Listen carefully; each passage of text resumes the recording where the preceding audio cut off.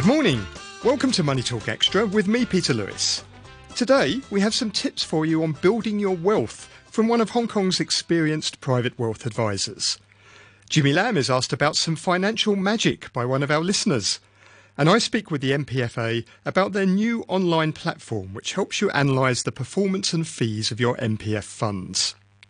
As always, you can get in touch with your suggestions and questions by email, moneytalk@rthk.hk, or go to our Facebook page, Money Talk Extra, on RTHK Radio 3. Building wealth is a bit like losing weight. It's not always easy, but it's simple. In fact, there are 3 straightforward principles you should know if you want to increase your wealth over time. You need to make it, you need to save it, and you need to invest it. 3 things we've talked about many times over the past 2 years on Money Talk Extra. To delve further into those principles, I'm joined now by Enzio von Pfeil, Private Wealth Advisor at St James's Place. Good morning, Enzio. Morning to you, Peter. What are your tips for building wealth over time? The first one has to be to understand what you are spending. Many people build wealth by saying, oh, save, save, save. We're not denying that, but you first of all have to understand that you can only save if you rein in your spending. And if you don't have a knowledge of what you're spending on every week, then I really think you are not going to be able to save. And many people fall into that trap of saying, I must save, but they don't know what they're spending. So that's really the first key step, is to keep a weekly ledger of what you're spending on. And that then gives you a self-imposed discipline, because off the back of that, you can also create a budget for yourself. You know how much goes out for the rent and the mortgage and all this kind of stuff.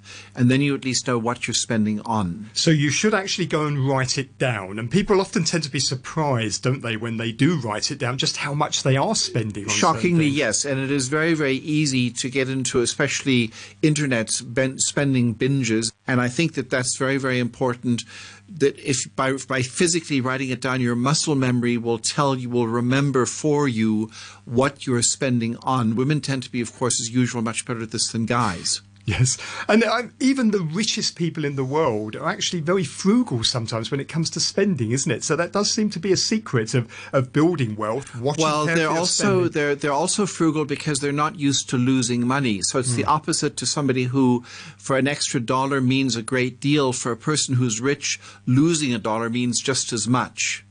Now, you mentioned making a budget. How do you go about doing that? Okay, very simply, you figure out, first of all, what are your major outlays every month. It's not every itsy bitsy piece of thing that you're spending on, but you've got things like rent, you have perhaps a mortgage, you have perhaps insurance costs, you have pocket spending, that's where your weekly ledger comes in.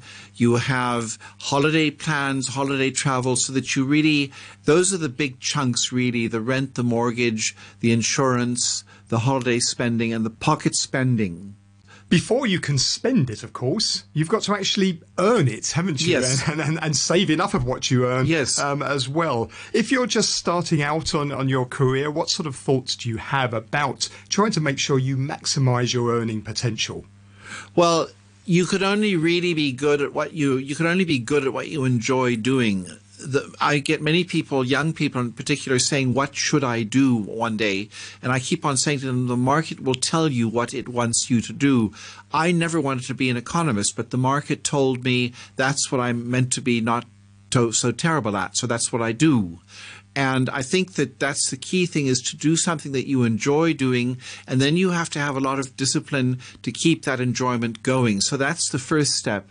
The second step is, in this day and age of multi-tech, is not to undersell yourself. I think that you have to have a fairly healthy sense of self-esteem to earn what you should be earning. I know that the politics these days are getting even more vile because the margin compression off the back of the internet is making a lot of jobs redundant. And thirdly, study something relevant, please. Don't study basket weaving 101 and then hope to become the job of the general manager of AIA. It's just not going to happen. So as well as doing something you enjoy, should you also consider, though, whether that pays well as a career? I think that the pay follows the enjoyment in most cases. I also think, though, that you need to be very aware that you have to then, in your exercise in your exercise of life, of living then within your means, because not every job is going to pay as much as another one. I found in my career that the further up you get, the more feminine the career gets, the more EQ is demanded as opposed to the thrust, so to speak, of IQ. And I think that that's very, very important, just to remember that you must also hone those people skills, not just the IQ. And presumably you also have to think about, once you've chosen your career, something that you do enjoy, how are you actually going to get there? It's all very well saying, I want to be an NFL player, but you need to have a plan, don't you? God gave you one mouth and two ears and a tongue. And so I think that it's very important to always be talking with people about networking yourself. And that really is from the age of 17 to 20 on. And I forgot one thing, Peter. Let's not forget vocational training. Cars don't care if there's a recession. Cars will break down.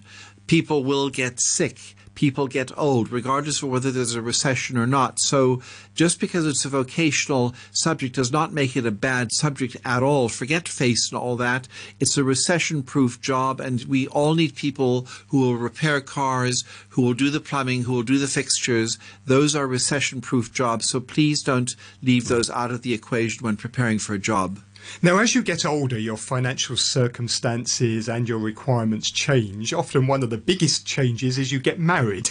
Yes. How does that change your ability to build your wealth? Well, the outlays double 2.5-fold, because you've got the wife, and then if you want children, then you also have the kids coming on. So you have to do a whole new dimension of planning, which is one, in case you happen to fall over or get very sick. So you need critical illness, life insurance, things of this nature. So you need much more insurance.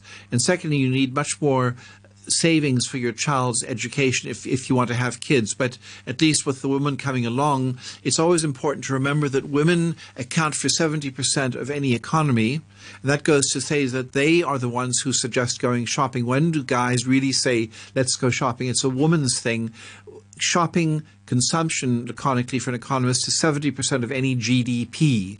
And so it's the women who drive the economy. What else is new? But that's how they do it, through the shopping. So you just brace for more outlays. So you're earning money, you've learnt how to save that money in the right way, and you've now got some left. It's time to think about investing it, isn't it? What will be your advice there? The key word that comes to mind is regular savings. Do not spend and waste time on trying to forecast markets. You're speaking with a professional forecaster who's been doing it in the forecasting game for 40 years. It is really not going to work that well, because you can't be consistently right. So regular savings, and frankly, a few ETFs do the job. Some well-run pensions, some well-run company pension schemes may do the job. 86% of them underperform. So you need to be with groups that are very good at investing themselves. But I think that ETFs on the whole are not a bad thing. Regular savings, don't try and time the markets. So one big message here really is that there's no quick and easy way to building wealth. It needs long-term planning and strategy, and you've got to regularity, regular ledger of keeping track of your savings, regular savings and regular investing, and you're there. Enzio, thank you very much. Thank you.